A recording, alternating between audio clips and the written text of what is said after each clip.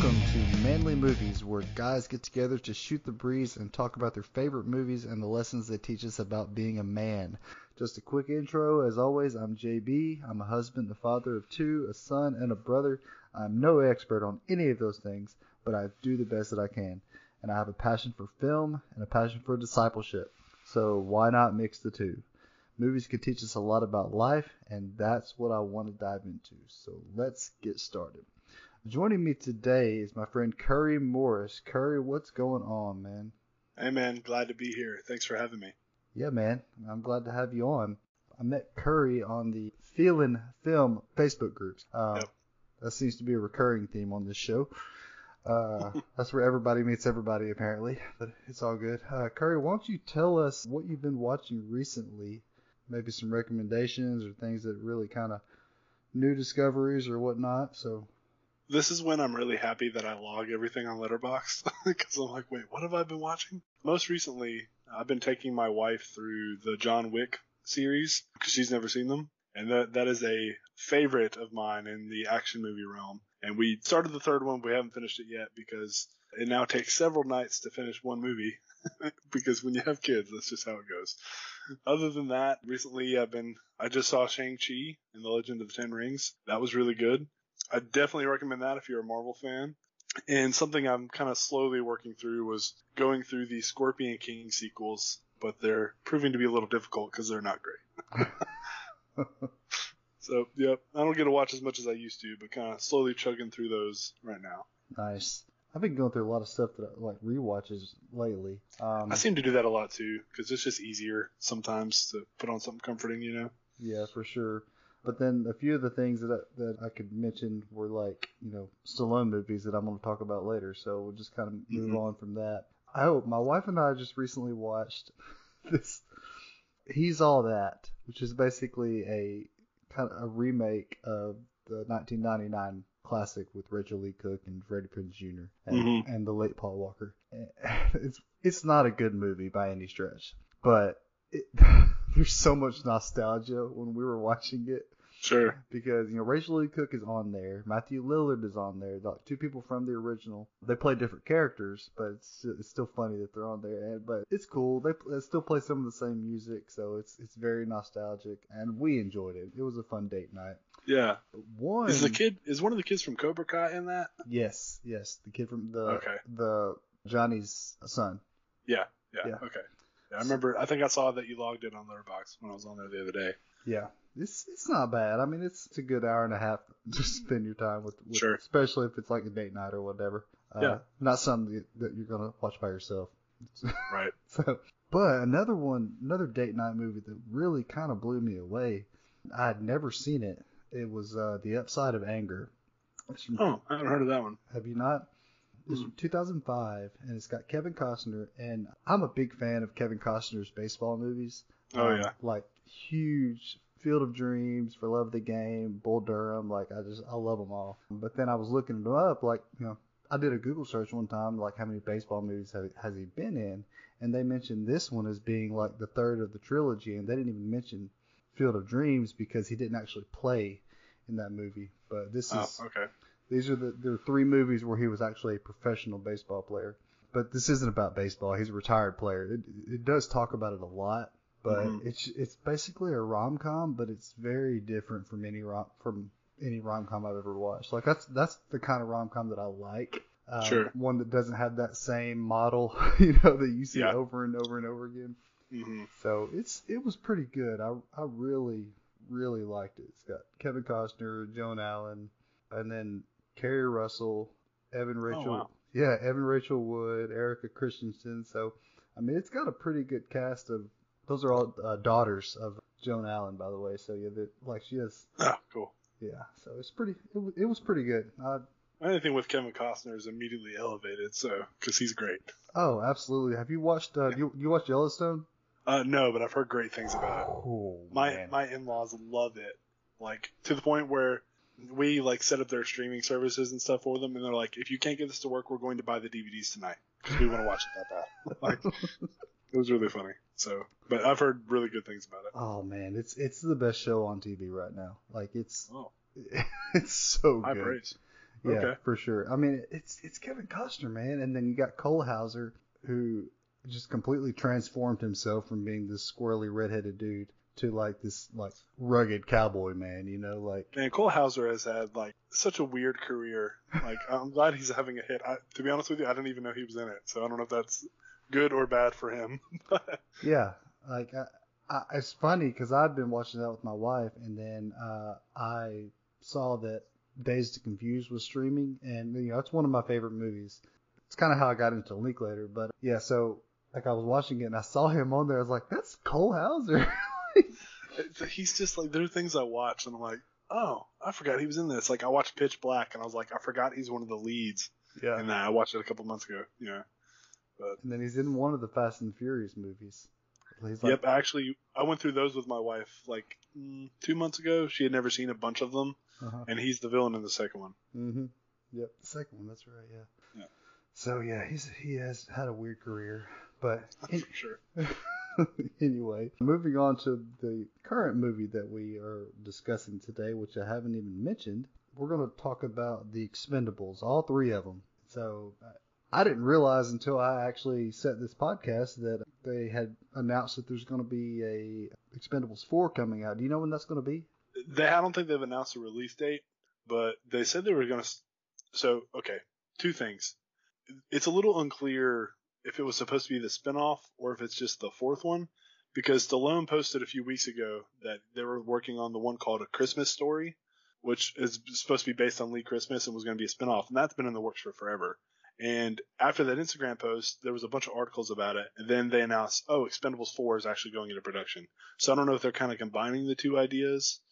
Regardless, Stallone said that they were trying to shoot this year, so I would imagine maybe a Christmas release next year if they do try to focus more on Lee Christmas, because that would be perfect, you know. I mean, that's their big thing, is just being meta for the sake of being meta. Like, oh man, but I love it. Like, it's just so good. Yeah, I agree, and I'm going to get to that too later on. So first of all, you chose these movies, so why don't you tell me a little bit about, you know, your history with them and what you like about them before getting in too deep with it, because we'll dig into that a little bit later. But just kind of why you chose them and you know what you really like about those movies. When I usually tell people about these movies, I usually pitch them as like the Avengers of action movies, just mainly for the sake of just how many of like 80s or 90s talent are involved, or even today's talent. And growing up, I was a huge, well, even now, I'm still a huge action movie fan.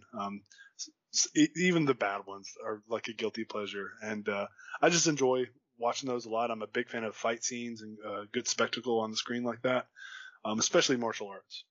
And so when this film came out, I actually was not 17 yet, and my mom had to take me to see it. And we had such a good time. And you know, just all the jokes, seeing some of my childhood like movie heroes all come together.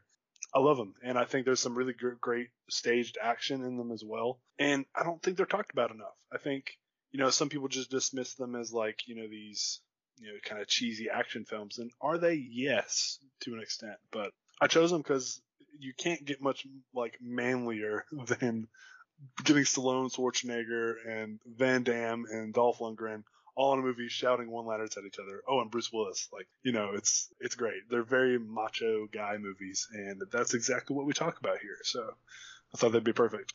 Very nice, very nice. You know, something is funny. I didn't realize that Dolph Lundgren, the character he plays in the movie, this like really really smart like guy like that's like has a scientific background. He actually does in real life. Yeah, he's crazy.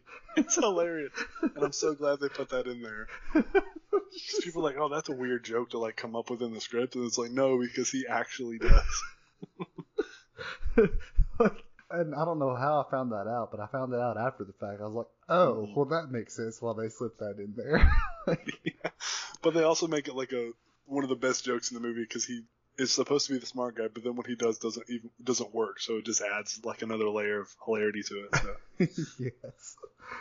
Oh man, I actually had I saw the first one in theaters when I was 2010. I was 25 at the time, recently married, and I did not take my wife, Me and one of my friends went and saw the movie, and man, we loved it.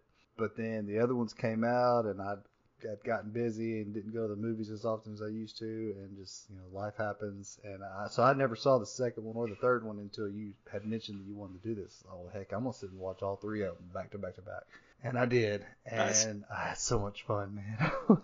Yeah, they really are. Actually, it was funny. Right when I suggested them to you, I had just finished watching through them with my wife. Nice. Because she had never seen them, and we were just like in an action movie mood, and getting to experience them again and seeing her reactions were great. It always makes it more special when your spouse enjoys it with you. Yeah, that's cool, man. Sadly, I went through the MCU with my wife recently, and she did not like most of them, so it's okay. Really? Yeah. Oh man. Like she really liked the first Avenger, and she liked Endgame, and she loved WandaVision. So like it's more, she likes more of the storytelling, but if it's just like pure action, she's gonna fall asleep every time. Like she likes more drama, and with that, especially like the first Avenger, that one puts me to sleep because it's just, anyway, we're not talking about that right now. That's a whole other podcast episode. That's a whole other podcast. We'll get to that eventually. I'm sure somebody will suggest the MCU somewhere down the road. Oh, yeah. But yeah, these movies are really cool, and I've always been a big Stallone fan. I haven't really dipped as much into his filmography as I would like to. I've been changing that recently, and I'm going to keep changing that going forward. But I grew up on the Rocky series, and then kind of went into the Rambo stuff too later on, and I've always been a fan of his work, and like the way he talks, like he sounds dumb, but he's a super intelligent dude. Like, and he's such a professional. One of the most underrated actors in the history of acting, in my opinion. From acting to writing to directing and producing, what he does, man, like those stunts, like it's just, he's a man's man. Oh yeah.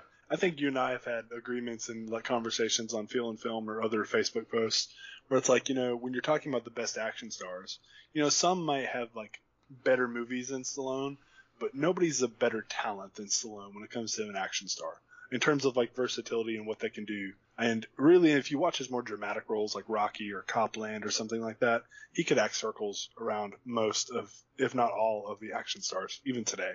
So I'm with you 100% on that. I do sometimes lean a little bit more on Arnold Schwarzenegger just because I had such an affinity for his movies as well growing up. But in terms of who's more talented, I gotta go Stallone. Oh, for sure. 100%. Like, that's the thing. Like, other people have had more iconic movies, although I don't know. Rocky and Rambo are pretty dadgum iconic, man. Like, but Hasta La Vista, baby. Like, that's what people remember.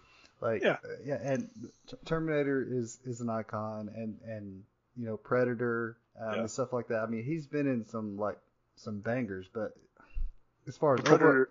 Predator's not iconic because of Schwarzenegger. It's iconic because of the Predator, Exactly. So, there's a difference. Yeah, you could make that movie with Vin Diesel and it's the same movie. You know what I mean? I'm sure they will one day. That'll be Fast and Furious 12. versus the Predator.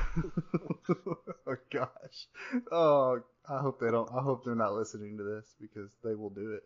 Well, they're already talking about crossing over with Jurassic World, so it's just a matter of time. Oh my gosh. But yeah, I mean, as far as overall talent, I mean, it's Stallone, hands down. Like, I cannot put anybody against him. Like, as far as action stars goes, versatility is the big thing for him. Like, he could do anything. He could do comedy. Like, he's hilarious. Like, oh yeah. I think the only person who would even maybe come close is like Jackie Chan. Yeah. And I haven't seen some of his more dramatic roles. That's another person I want to dip more into his filmography, especially pre-America stuff, because there's some really, really great films there. Yeah, I've got to dig into that too. Like, I've never seen Police Story or like some of his. Yeah, same. Yeah, I do want to dig into that quite a bit. But I enjoy these films. But as far as what they can teach us about being a man, and what I've coined the phrase the manly moment out of these movies, and you can pick 1, 2, 3 or whatever, just a moment or two that like really stuck out to you that we can take some lessons from and talking points or whatever.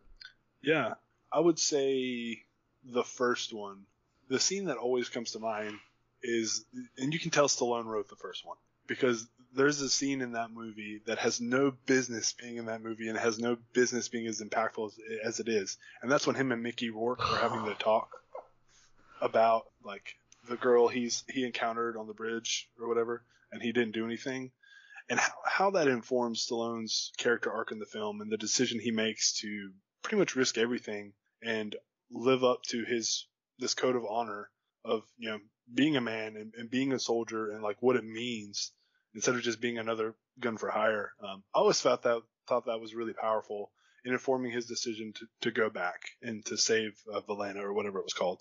That's probably the manly moment that sticks out to me in terms of like emotion, because even my wife, I paused it after that moment, and she was like, that was randomly like really amazing. Like just what it does. That's the first one that comes to mind, at least in the first movie. What about you? Same. Yeah. Like, and I wanted to read that in its entirety because like it really stuck out to me, and it was definitely the biggest thing for me in the entire series is when he goes to see Tool, and Tool is Mickey Rourke's character, which I know you know that, but yeah. He says, spoiler warning, anybody who's listened to this, come on, you've seen these movies. He says, you remember that time when we were in Bosnia, we took down them Serb bad boys. All our guys were getting chopped up all around us, and there was blood everywhere. I never thought I was going to make it out of there, and I kind of feel like, you know, dead too. You know, my head's all very, you know, in a black place, and so I'm not feeling no pain. But what you said, he's talking about this girl that he didn't rescue that he could have. Okay, so she looked at me, and I knew she was going to jump, and you know what I did, man? I just turned around and kept walking until I heard that splash, and she was gone. After taking all them lives, she was one that I could have saved, but I didn't. And what I realized later on was if I had saved that woman, I might have saved what was left of my soul. Man. Deep. That's some deep stuff, right? And the performance was good too. It wasn't just like good lines hidden behind a crappy performance. It was Mickey Rourke really sold that. Yeah. He really did. And what's funny is when I was looking that monologue up to talk about it, man, there's an article, and I'm not going to say what website, because I think one of our friends actually works for this website. Oh, okay. But it says, you know, most out of place scenes in movie history. And it's like, it kind of bashes it. It says, I mean, it talks about how impactful it is or whatnot, and how deeply emotional it is. And then it says, but why it's out of place. For about 100 of the Expendables' 103 minutes is pure, unapologetic, nostalgia-fueled B-movie schlock. But this scene, Rourke delivers his soul-stirring monologue and all the conviction you'd expect from a movie gunning for Oscars. And though it's an incredibly well-acted scene, it feels jarringly awkward in a film that saw Stallone and Jason Statham nonchalantly melt a bridge full of soldiers just 5 minutes earlier. What's otherwise a dopey, fun action movie briefly grinds to a halt as it stops to consider the psychological consequences of war, and it couldn't clash any harder if it tried. A great scene, but a great scene in the wrong movie. Man, I could not disagree with that more. I'm with you. I find that to be a little bit unfair to the film, because I think this speaks into kind of how I feel about the trilogy as a whole, is that these are the B movie schlock with, you know, the big spectacle and fight scenes, but there's so much heart behind these that goes into them that I think sets them apart from your typical action movie that may, you know, come out on Netflix nowadays or something like that. I think it really gets you more invested, especially with the banter and like some of the emotion and how they sell it. Yeah, I couldn't disagree more. Absolutely, man. And what's funny is I think that was just kind of like for me, it was Stallone and Rourke basically saying, hey, look, I know you think this is a B movie, but y'all need to remember, we are still legit actors who know our craft and know what we're doing. Yeah. We're just old and having fun. Yeah. I thought that, sure. I feel like that was them just kind of nodding at the audience. Hey, look, we're still real. We're just having fun. But that scene, though, man, it's absolutely perfect. Yes, it does feel kind of out of place, but what you said earlier about how it completely influences Stallone's actions going forward. Yep. There's more weight on his shoulder. There's more reasons for what he's doing. And I feel like it's a turning point. That's the word I was looking for. It's a turning point. And if it didn't draw you in like that in this Oscar-worthy performance, it wouldn't be as impactful for the series. So, I mean, if you remove that scene from the film, like his motivation for going back would be like very weak. And with that one scene, you completely buy it. It just works. I think another one in the first one, since we're just talking about the first one right now, this is a lesser one, but it hit me as we were talking, is when Jason Statham, when Lee Christmas, the character, goes and sees his girlfriend or whatnot, and he finds out that she's been shacking up with another man, been cheating on her. The way he responds, okay, he does go and beat up all the guys and his friends, but that's after he finds out that she's been, assaulted and abused by this man. And he doesn't berate her. He doesn't talk down to her. He just says, I'm not perfect, but you should have waited. And he forgives her. And seeing these, I just think it's rare to see, like, you get the macho moment of him beating up all the guys who did the wrong thing, but it's rare to see a tender moment from these action heroes, especially exemplifying forgiveness, because they're in so many revenge thrillers. I don't know, it just spoke to me differently this time, and maybe it's because I'm married now and, and a father, but I just thought that was really cool, and it was a smart way to kind of showcase the humanity of that character as well. Yeah, I agree. I think his dynamic with that girl, both with that scene and with him beating up on those dudes, like, just really spoke to me, because, like, he's the brute macho guy that's going to go and beat up all these dudes. But the thing is, she cheated on him. He could have just been like, walked away and said, "This is your life now." You know what I mean? Like, and a lot of spiteful people probably would have. But no, he's like, okay, hop on the motorcycle. We're going to go down. Show me where they are. And I'm not just going to beat up him. I'm going to beat up all his friends. And that sequence there was beautiful. Like, yes, it was so good. I loved it, 100%. Yeah. Anything else on the first one for you? The first one was my favorite for a long time. I kind of go back and forth. I've settled on the second one being my definitive favorite. Each one is so unique, like in its own way, right? And I do think the first one's a little bit overlooked because of the big boldness of the cast and how it expanded. But I really think the first one's also got some underrated action sequences too, and that I think is thanks to Stallone's direction, which I think I personally missed in the sequels. But yeah, it's just real fun movie. Absolutely. Yeah, I totally forgot that he directed that. Yeah, he wrote and directed that one, and I think he wrote the sequels, but he didn't direct the other ones. Yeah. Right. Yeah. Yeah. Going back to him being multi-talented. Yeah, exactly. You definitely see the difference, stark difference in direction from one versus the other two. Yep. But as far as the second one goes, I wanted to ask you this because I got some thoughts on it. Sure. What do you think the significance is of the lucky ring? And I know both of us are Christians, right? Sure. So I mean, I know we probably don't believe in luck, but do you think there's some merit to that? It's one of those things in movies where it's like, it's that MacGuffin where like they if they have it, suddenly they do better, or they believe in it, so it makes it real. And that's kind of how I take it. Like, I don't put any kind of stock in that, like personally in real life and things like that. I never have. My hope and my faith is in something greater, and that, that's in Christ. But in terms of the movie, I think it's a fun callback that they bring up. And I like how in the third one, he gives Terry Crews the lucky ring to like help him get better, and he gets better, at the end. Spoiler alert. But he also like does all these crazy feats without the lucky ring the whole movie, so it doesn't really mean anything. But for what it means for his character, it informs, certain moments like with Jason Statham or comedic banter, or that it means so much to him that he would give it to Terry Crews to try to get better.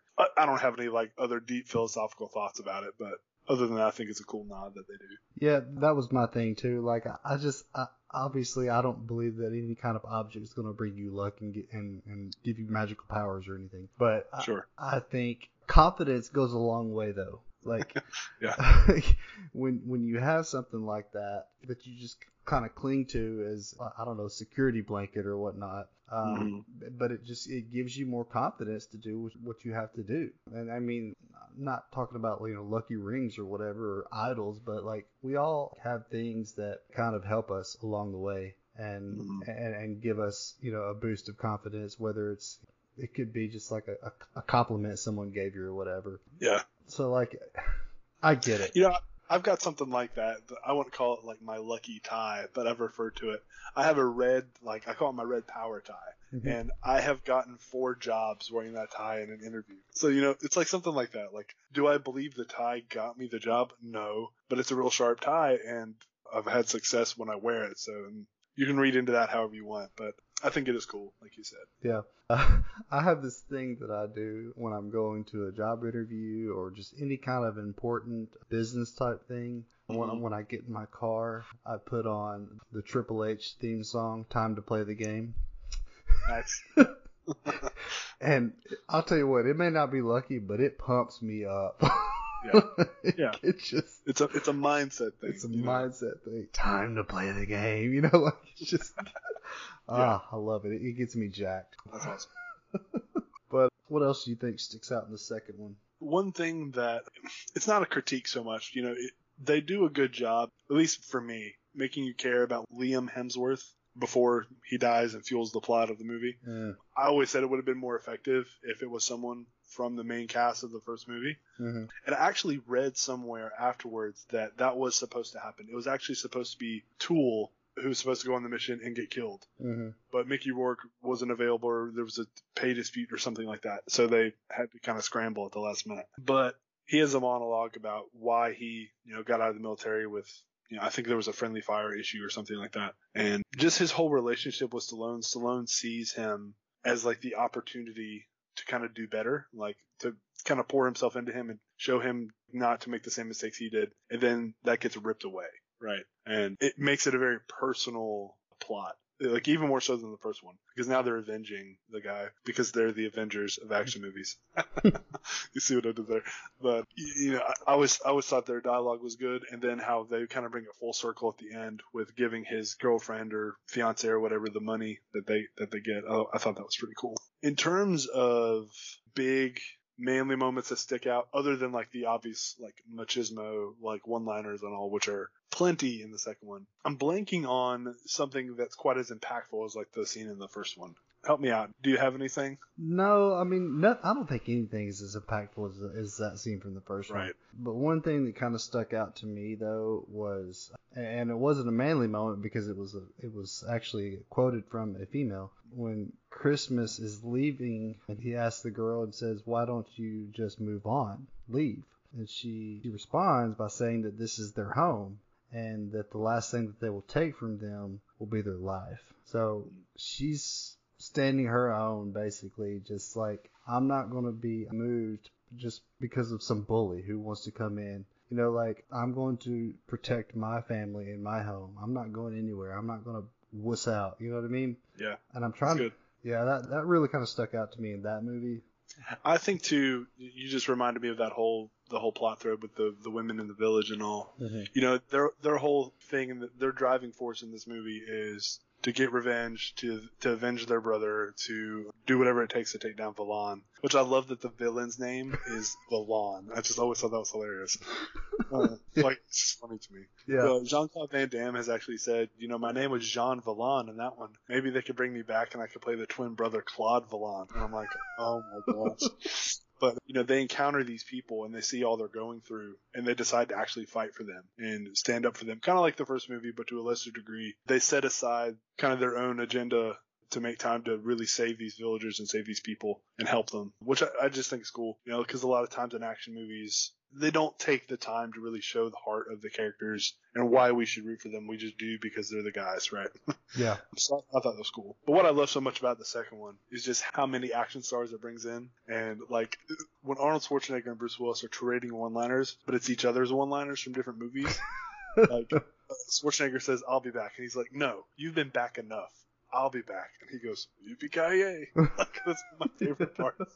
Because that was like the third time he had said it, like, in the movie. So it was just funny. And I think the action is really well done.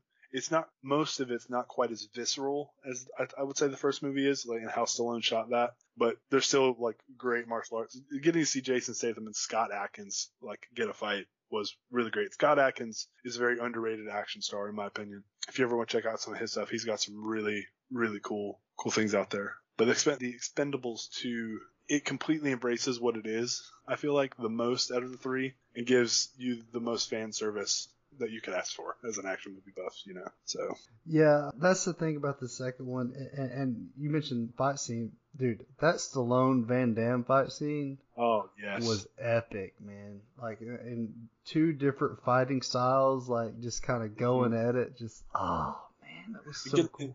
Getting to see these two older gentlemen like really flex what they're good at. Like Stallone, all those years of boxing with Rocky, like he gets to show it off, and then Van Damme does two back-to-back roundhouse kicks. Like it's insane, like so cool. And they got Chuck Norris. Come on, and then Chuck Norris made a Chuck Norris joke.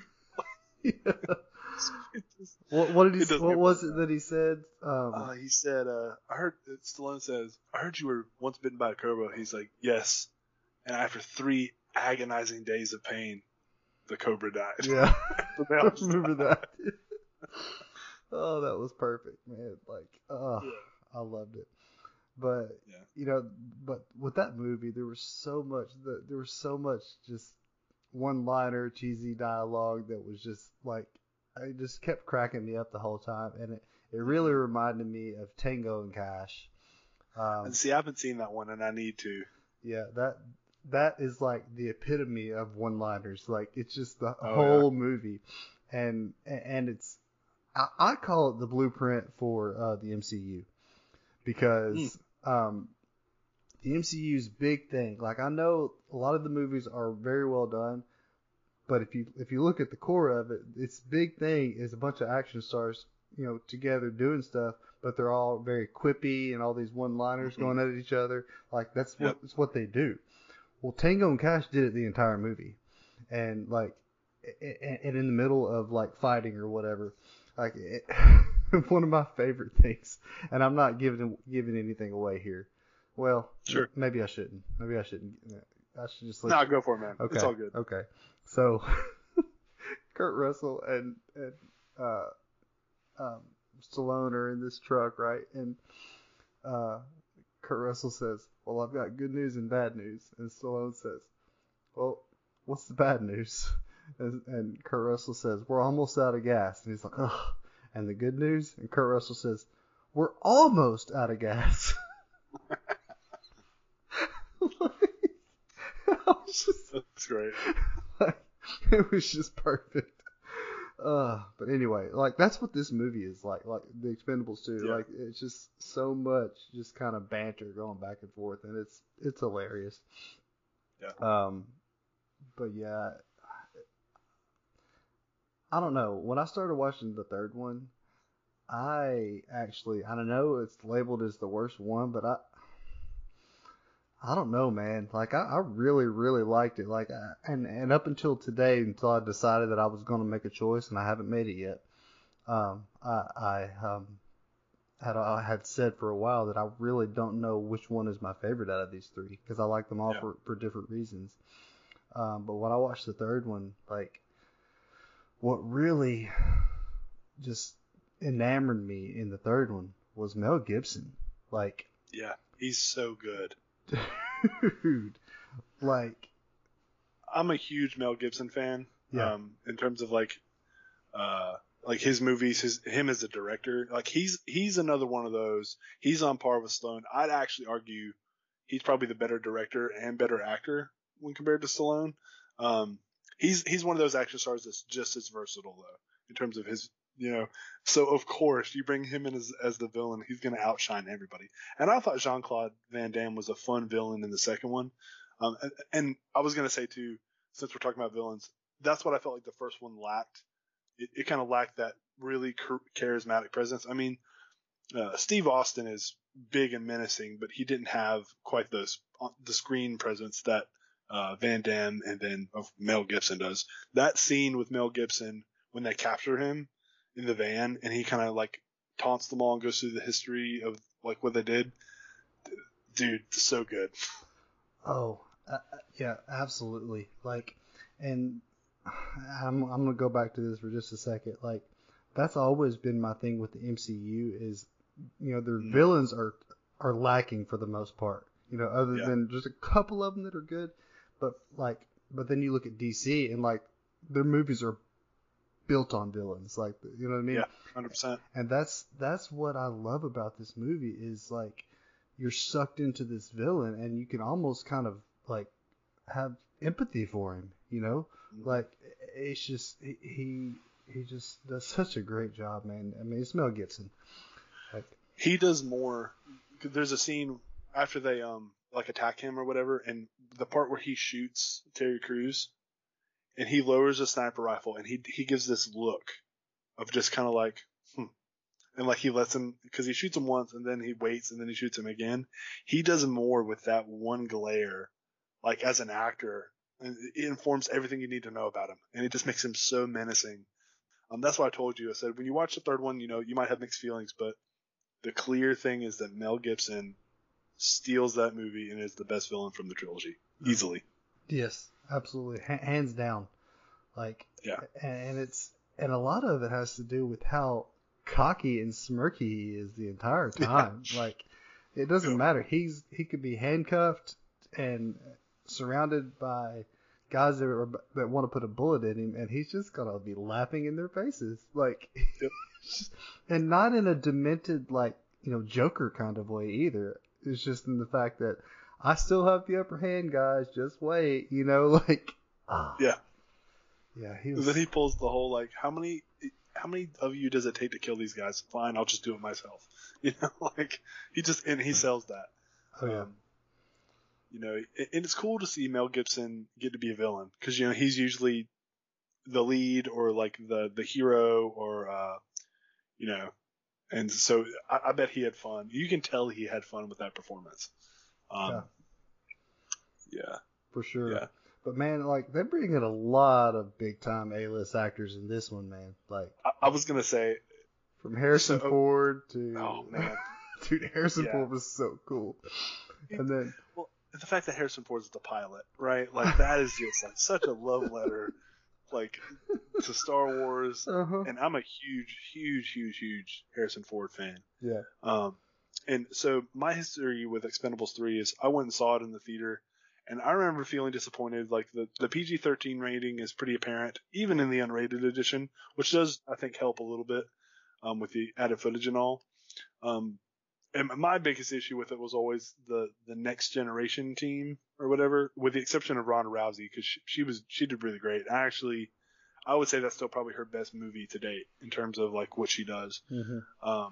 But the other guys, like I remember the third one. There's the tech guy.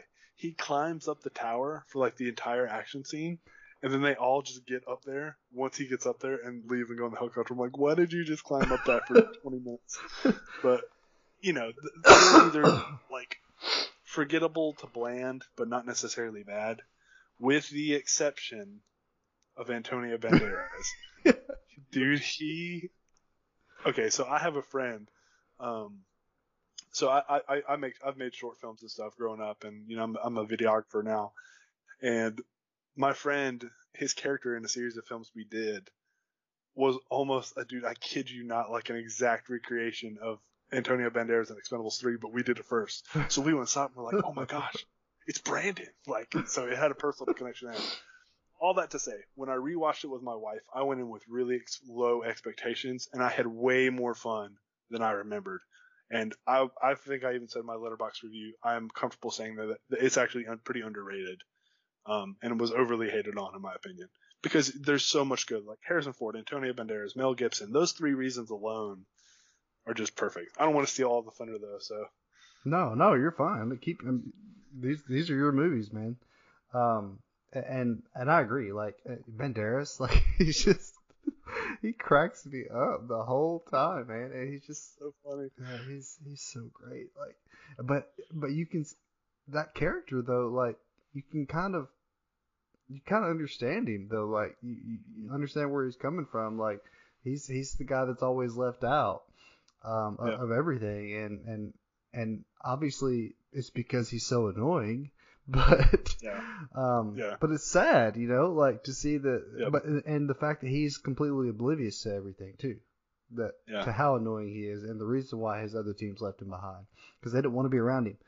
I don't know, like I feel like a lot of sympathy for the guy, and I think he sells that. But he also does it while being absolutely hilarious. Yeah. And then, like, when you actually see him fight, it's like, oh, he's actually amazing, you know? Uh-huh. And, man, it's just, I never thought I would see a movie that sees Rocky, Han Solo, and Zorro team up. You know, like, when you say it like that, you're like, man, that's pretty incredible. To go up against William Wallace. Yeah, right, exactly. Like, what? You know, and, you know, the third one, I think, personally, and, you know, if we're looking at it, like, from an objective point of view, like, Kelsey Grammer's in the movie. I don't know why Kelsey Grammer's in the movie, but he's there, right? And he doesn't scream action star to me. But, you know, there's the scene where they're recruiting everyone. There's, like, really bad green screen when they're driving at night.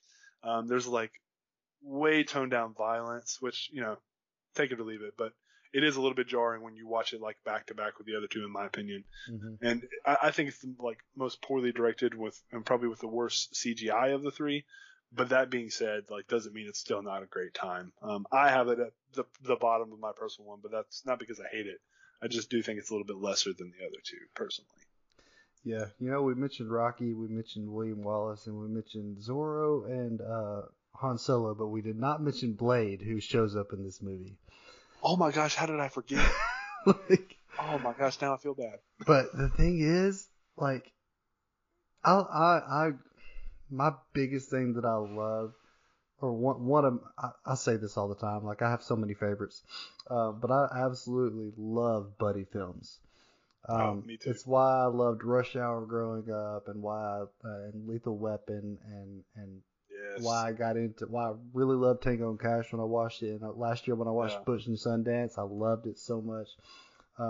But to see, and historically in this series, the buddies have been, gosh, I can't even think of the name. Lee Christmas and Stallone's character. Gosh, Barney Ross. Barney Ross, yes. Those have been the two buddy guys. But man, when Wesley Snipes comes on the scene and he has that knife connection with Lee, Jason Statham's character, like, the banter back and forth between those two guys the whole time is just... And dude, the meta moment where it's like, what'd you go to prison for? And he goes, tax evasion. Snipes actually went, you know, he actually went to prison for that. It's just the way he says it, and, like, and they call him Dr. Death because he's killed so many people. It's just perfect. Like, oh, yeah, I love Wesley Snipes too. I haven't seen as many of his movies, but I'm a big fan of the Blade films. And actually, he's in a really good buddy cop film with Woody Harrelson called Money Train. Have you ever seen it? I think I saw bits and pieces of it. Wasn't Jennifer Lopez in that? Yeah, I saw it when I was young, and I haven't rewatched it since. But I remember really enjoying the banter and all in that one. So that's one you should check out. I think you would enjoy. I'll probably do it too now that I'm thinking about it. I think I bought the Blu-ray recently. So yeah, I need to watch that one. I loved Wesley and Woody and White Man Can't Jump back in the day. That's a blind spot for me. I need to see that one. Oh, dude, it's so good, man. Yeah. But you know, one meta moment that they missed out on that they could have said at some point, like about Wesley Snipes, like how he just kind of shows up after being in prison or whatever. They could have said something about him being immortal because was a vampire. You know? That would have been dope. They missed their shot. You know what? I was actually a little disappointed with how they handled him in the, like, big shootout at the end. I don't feel like he got quite, like, as many well staged fights and such as others. I don't know why. Maybe I was just expecting a little bit more, because you go watch Blade and you're like, the dude can fight, like, you know. But that was, like, one criticism I had as well. Not to get overly critical on the third one. I promise I'm not trying to bash it, but I was a little disappointed because Wesley Snipes is such a physical presence, you know. Mm-hmm. Yeah, that is true. I would have liked to have seen him fight more, because the dude really can't fight. Yeah. But yeah, his back and forth with Lee was just hilarious, and yeah. Anyway. And it's a big deal too, because it's him and Stallone reuniting from Demolition Man, which I've only seen once, but I loved it. Have you ever seen that one? That's a blind spot for me, man. Man. I'm gonna fix it soon because it's on HBO Max, and I need to watch it. So. That's probably a top 5 Stallone for me, and I've only watched it once. Nice. Well, top 5 if we're not counting sequels and stuff, because it would just be Rocky. Yeah, I agree. Yeah, we'll get to that too. But for me with this movie, as far as what really sticks out, and again, this is coming from a woman. Ronda Rousey says, there are different kinds of family, and when it's my life on the line, it's my family that's fighting for me. You know, I don't know why people don't get that, but there are different types of family. Like, and he left his family behind, and picked out these other people that he obviously didn't care about if they lived or died, and he left them. His usual crew, he left them back in America to go fight because he didn't want to be responsible for their death, which on the surface is noble. But like when she says that, you think, well, that's my family, those are my brothers, and they would be willing to die with me and for me, and my biggest chance of survival is with them with me, and their biggest chance of survival is for all of us to stick together as brothers. Like, so, him trying to do the right thing turned out to be, they still came. You know what I mean? Like, yeah. the thing That's is, a good moment in the movie too. Yeah. So, oh yeah. And I didn't even. So go ahead, John.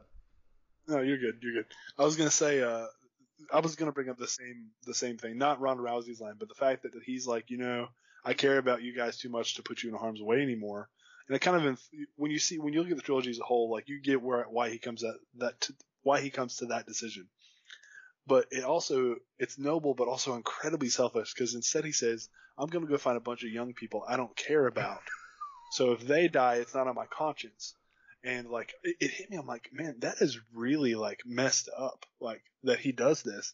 And I was like, I don't know how I feel about that. But then that's kind of the point, because he ends up caring about them anyway, and he realizes like, who I am is I don't leave a man behind. I don't sacrifice. And I think that's part of why he like comes to accept the fact that the other guys want to help him.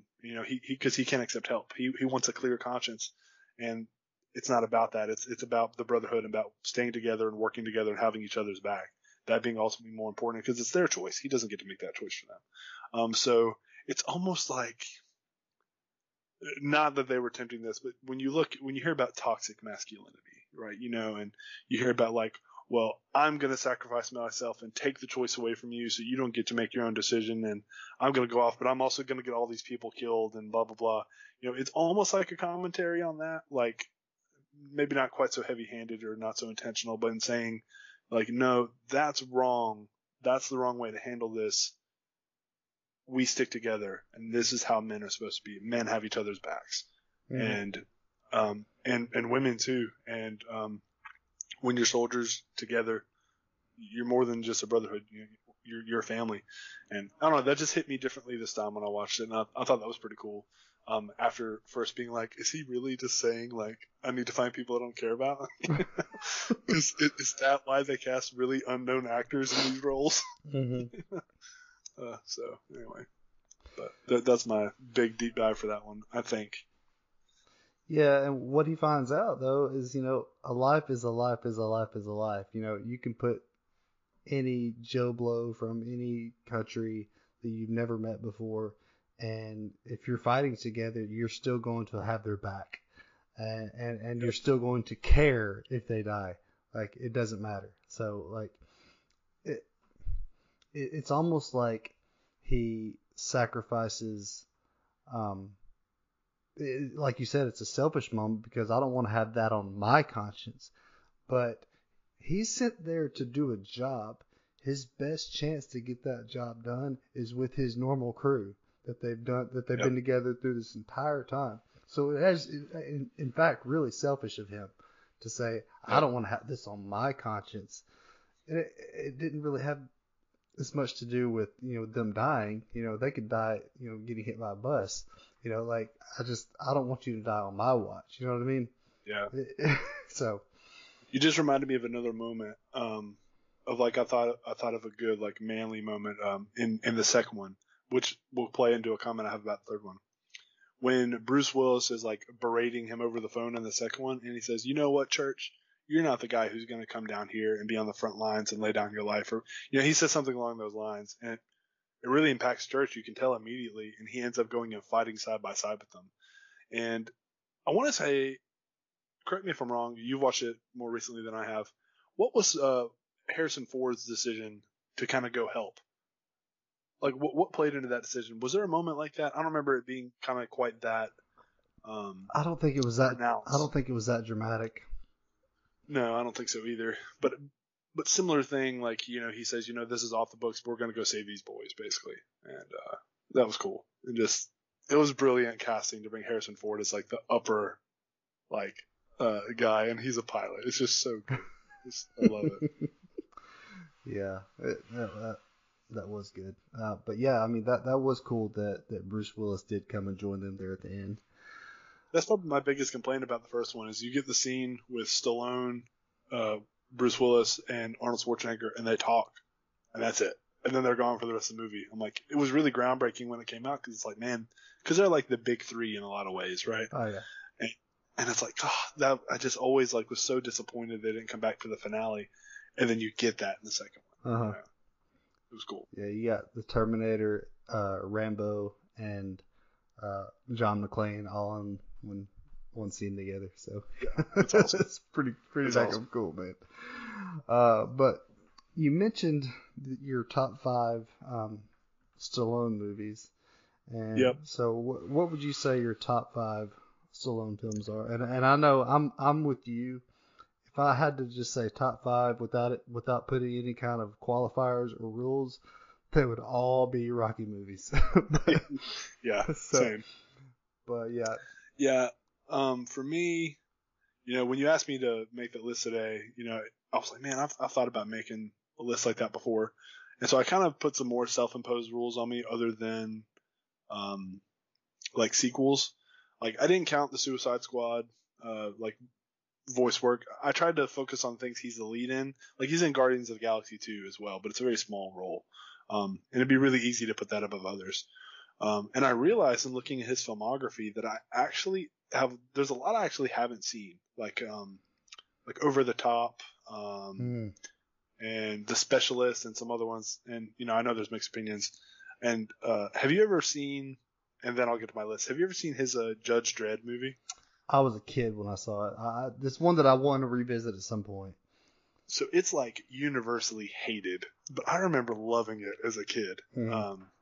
So because of that, though, I do remember rewatching it and being like, yeah, I can see why people hate this, but I've got a soft spot for it. Mm-hmm. But it didn't quite crack the top 5. So my top 5, at number 5, I've actually got Demolition Man because it left such an impression on me when I watched it. Now, whether or not it holds up to that when I revisit it, we'll see.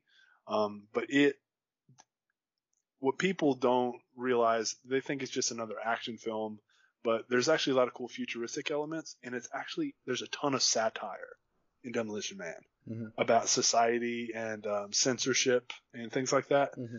And so when you watch it, I think you'll be pleasantly surprised at some of that. It's really cool. And Wesley Snipes makes a great villain. At number 4, and this was probably the one I debated the most for this list. At number 4, I have First Blood Part 2.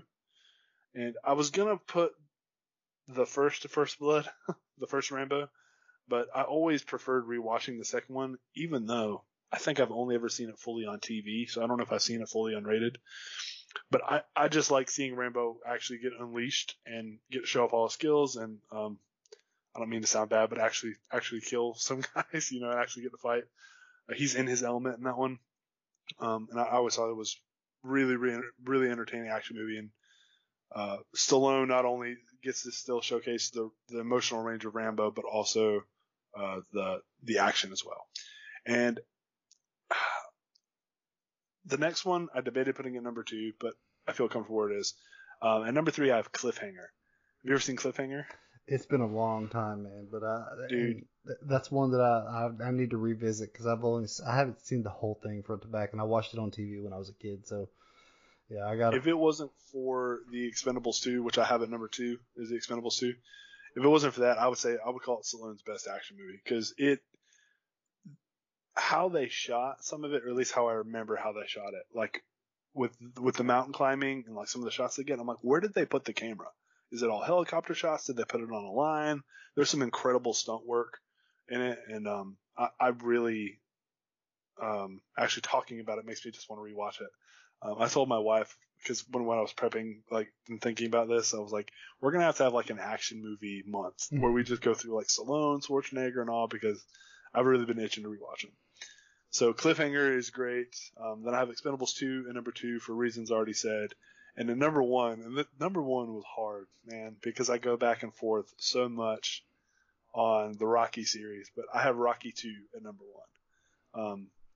I An argument can be made for Rocky 1 or Rocky 2, in my opinion, being the best of the series, or even Rocky 4 some days of the week.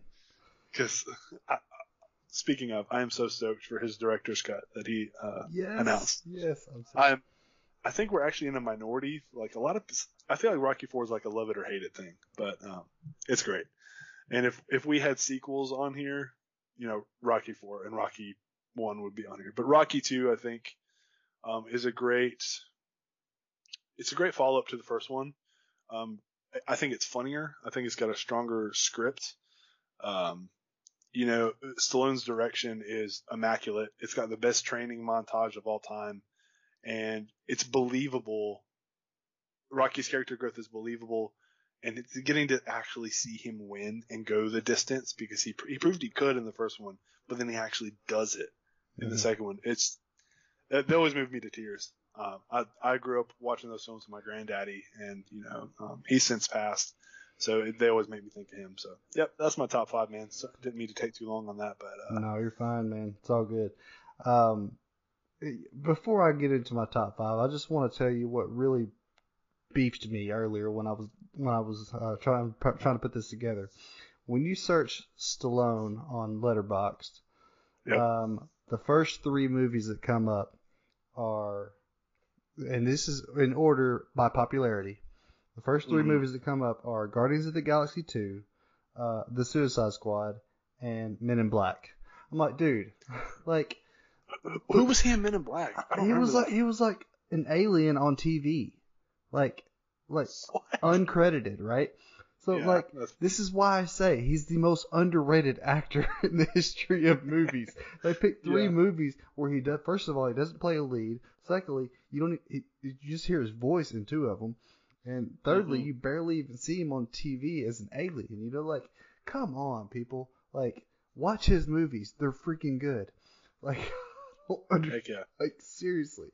My gosh, how are those the top 3? But anyway, so my, the only, which I had that rule too, that I'm not going to use voice work on my top 5, and I'm not going to use anything that he's not a lead character. But I can't do. I started to say I'm going to do I'm going to put 2 Rocky movies in there because I was going to say, Rocky before Adrian's death and Rocky after. I thought about Creed as well, because both Creed movies, I feel like you could argue, but I was like, nope, they're technically sequels. Yep, I'm not doing it. Yeah, exactly. So my top 5 is going to be Rocky. Let's see. Hold on. Let's start from 5. Number 5, we've got Expendables 3. Finally revealing that is my favorite one, and I kind of figured that's where you were going to go. It's just because, man, like all these people come together, and it just makes this big explosion. The only thing that would have made it better is if it would have been more R-rated, more bloody. You know what I mean? Like, because they toned it down. I'm like, no, man, go all the way with it. And I really hope that somehow that at some point they dig up some kind of director's cut that makes it legit. I know I've seen the unrated version, but I'm hoping there's another version out there. Yeah, and until a month ago, I probably would have been like, mad at you, not mad at you, but I would have been like, oh man, whack, whatever. But now, and I think I noted this in my like little review I did on Letterboxd, is I fully can see why any of the three could be someone's favorite. Yeah. Because they each have so much to love, Mm-hmm. and that make them unique. So sorry, didn't mean to interrupt you. No, you're fine. And I think the biggest thing is I love a really good villain, and dude, Yeah. that's my big thing. That's why part of the reason why I like DC more than Marvel, because I love a good, well fleshed out villain, and they did it, man. Mel Gibson just nails it. Have you seen Shang-Chi yet? I haven't watched it yet, man. Or Shang-Chi? I was gonna go see it Tuesday, but it kind of fell through, and I don't know if I'm gonna be able to. But yeah, it is one of the best MCU villains for sure. Okay, cool. Yeah, he was great. Good to know. Noted. My number 4, actually, I'm with you. Rambo First Blood Part 2 is my favorite of the series. Yep. I just, like you said, you get to see him fight. You get to see him hanging on the side of a cliff and sewing himself together. Like, it's just like, yeah. like it's just so cool, man. And I haven't watched it in a while. That's one thing that I planned on doing soon is going all the way through, because I haven't seen Last Blood. I didn't get a chance to watch that. It's actually a lot better than people say. When you watch it, make sure you watch the director's cut. Okay. It adds a really really good like emotional core to the beginning. I will say when watching Rambo Last Blood though, you start to see Stallone's age a little bit, and I'm like, oh, it hurts. It hurts to see. Gosh, man, I don't want to think about that. But then my number 3, I've got Over the Top, which I have not seen. I saw for the first time earlier this week, actually. I believe it's when it was. But dude, it's it's really kind of cheesy. But is it over the top? It's very over the top. Yes, that is a meta title for the movie. But it's also like, I'm a sucker for a good father-son movie, you know, and sure, that's what this movie has a big heavy theme of a father-son element in it, and it just kind of it speaks to me, dude. It is a big macho kind of thing. Like it's a big arm wrestling competition is what it's about. Yeah. You've got to watch it, man. It's on something. I think it's on Amazon Prime. See, I've been wanting to watch it for a while because my wife and I watch Gossip Girl together, and but one of my favorite shows of all time is The OC. And they actually have the same executive producer, Josh Schwartz. And I realized recently that that's one of his favorite movies because I've been listening to a podcast about the OC. Okay. That's it's got the girl who played Summer Roberts and the girl who played. Did you watch that show? I have not. Oh, dude. Anyway, that's neither here nor there. But okay. I was like, okay, I remembered them watching Over the Top twice in the OC. But then I didn't realize this, but the name of Stallone's character shows up in Gossip Girl as like a band name, like a pretty significant band name in Gossip Girl. So like he uses that movie twice. So I was like, I've got to watch this movie at some point. So that's awesome.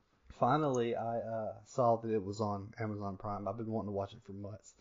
But dude, it's so cool, man. Like, just it's not like Oscar-worthy movie or anything. Sure. But it's Stallone in his prime as just like this macho dude, and it's just cool to watch, man. Like it's a fun one, especially if you like that father-son dynamic.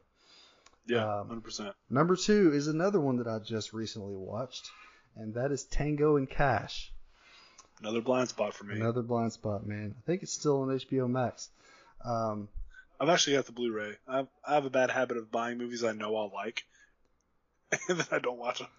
You know how it goes, the backlog. And I mentioned, I think I mentioned earlier, the reason why I like this is just because it's two like legit action stars who can hold their own, but they're just on this screen and they're in a legit action movie, but they're just having fun with each other with the banter back and forth the whole time, and it's just and it's the epitome of a buddy cop movie.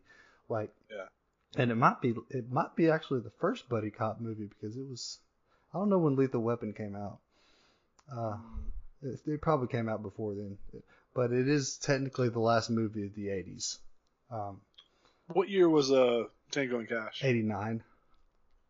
Okay, Lethal Weapon's 87. Okay. I just looked it up. Okay. But so yeah, it's just a fun ride for me. Sorry, what were you going to say? I need to watch more Kurt Russell movies. I haven't seen a lot of his action stuff. He's good, man. He's legit. But number one's got to be hands down, cannot compare, in my opinion. It's Rocky, the first one, and it just because I love sports movies, but this is not a sports movie, and I keep telling my wife that she needs to watch it, and she's not big into sports movies, and I keep saying, look, this is not a sports movie at all. This is a love story, and it's, dude, and it's an underdog story, and it's just like this guy who's just like a ball buster, who breaks people's kneecaps to collect on people's debts or whatever, but he's a street guy, like. And he just kind of boxes for fun. He does this, like, to see him get this one shot, this 1 in a million shot to like take on the champion of the world, and just the I don't know, his training that he does is like unorthodox, but it's just, I don't know, it's one of the, probably in my opinion, the greatest underdog story in the history of film. And 100%. And to know that that Stallone wrote this, and he took it to producers, and they found it. I think they found a director at first and said, okay, but I want to cast this person as Rocky. He said, no, I'm Rocky. Yeah. I'm doing this movie. So he's like, screw you, I'm finding another director. You know what I mean? Like he just kept on going. Because look, I'm the guy. Like, and I don't know anybody who could have done it. Like, it just, he was absolutely perfect for that role. But just him, his relationship with Adrian, and just the friendship that developed with him and Apollo really started with this movie, with just the respect that he had for him, and he didn't have before. First he just did it. He just knew him as a chump, but just the fact that he goes from where he was to taking him 15 rounds and having to lose by a decision, which nobody had ever done before. Like, it was just, man, and it's such a personal story for Stallone too, because I mean, he was like near homeless when he was shopping that script around. I remember reading an interview years ago. He was like, which of your two biggest characters do you want to be remembered for, Rambo or Rocky? And he was like, Rocky. Rocky's me. Rocky's my baby. Like, Rocky saved me from starving. Like, and it's just, and like I told you, I would go back and forth between Rocky 1 and 2, because I'm also a firm believer that you could actually edit those into one, like, 4-hour epic, like, underdog story. It'd be really easy. Really, really easy. I've actually thought about doing it myself. But, it's, that's a great number one. And the first Rocky would be my number 2 if we included sequels. Yeah. I just think they're co-equal, the first and second one to me. So great pick, man. You're absolutely right in everything you say. Good list. Yeah, I appreciate it. And what you said about Rocky 4, I think we're in the majority. I think more people like it than don't. But I think the people that don't like it are just really vocal about it. And I'll admit, like, it's kind of cheesy in a lot of ways. Oh. But it's just like, I don't know.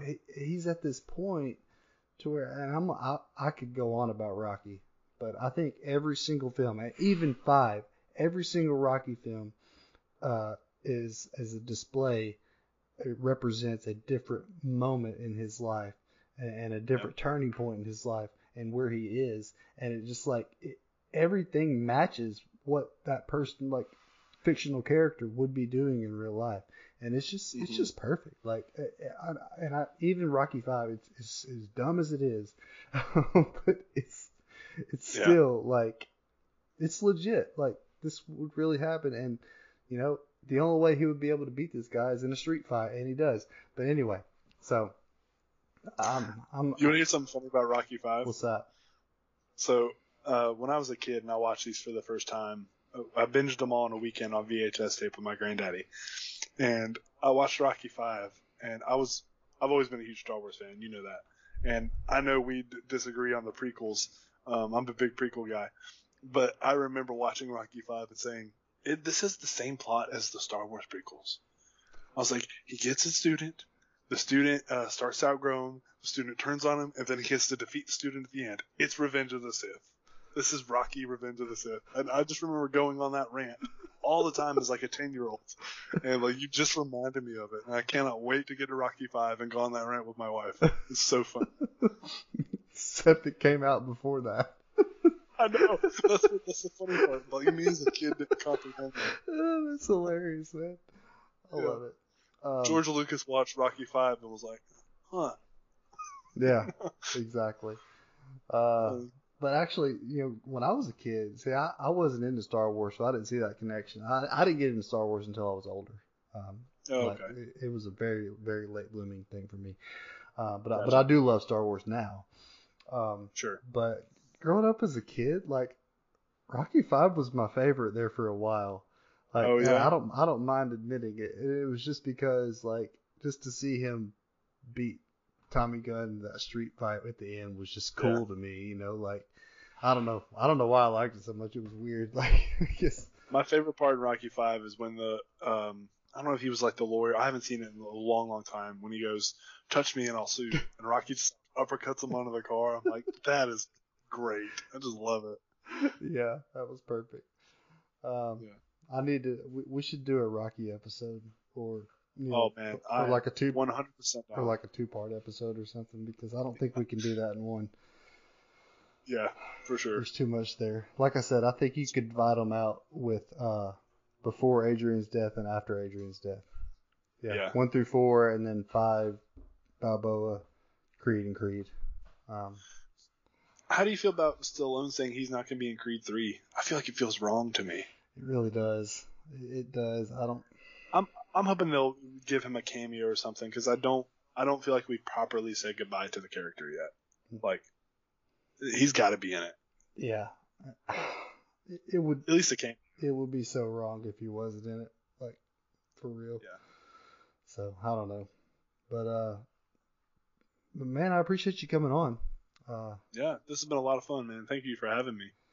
Yeah, I've enjoyed it. Why don't you just real quick just tell them how they can, get in touch with you, or what kind of projects you got going on. I know you do a podcast, right?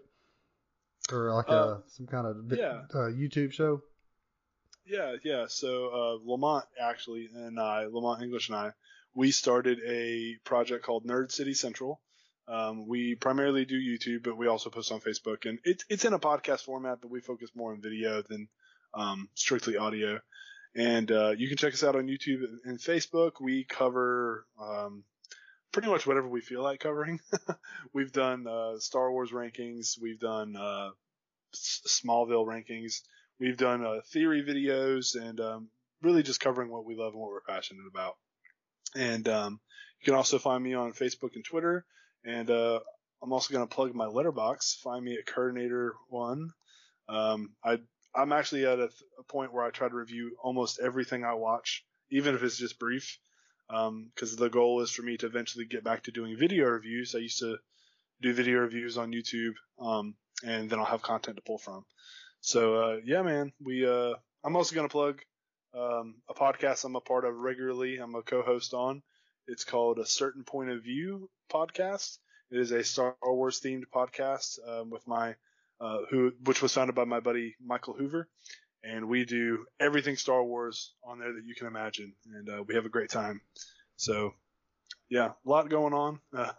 Sometimes it's hard to say yes to everything, but I can't help it. It's too much fun to talk about it, especially in the times that we're in now with a lot of us being isolated and, COVID changing the world. So.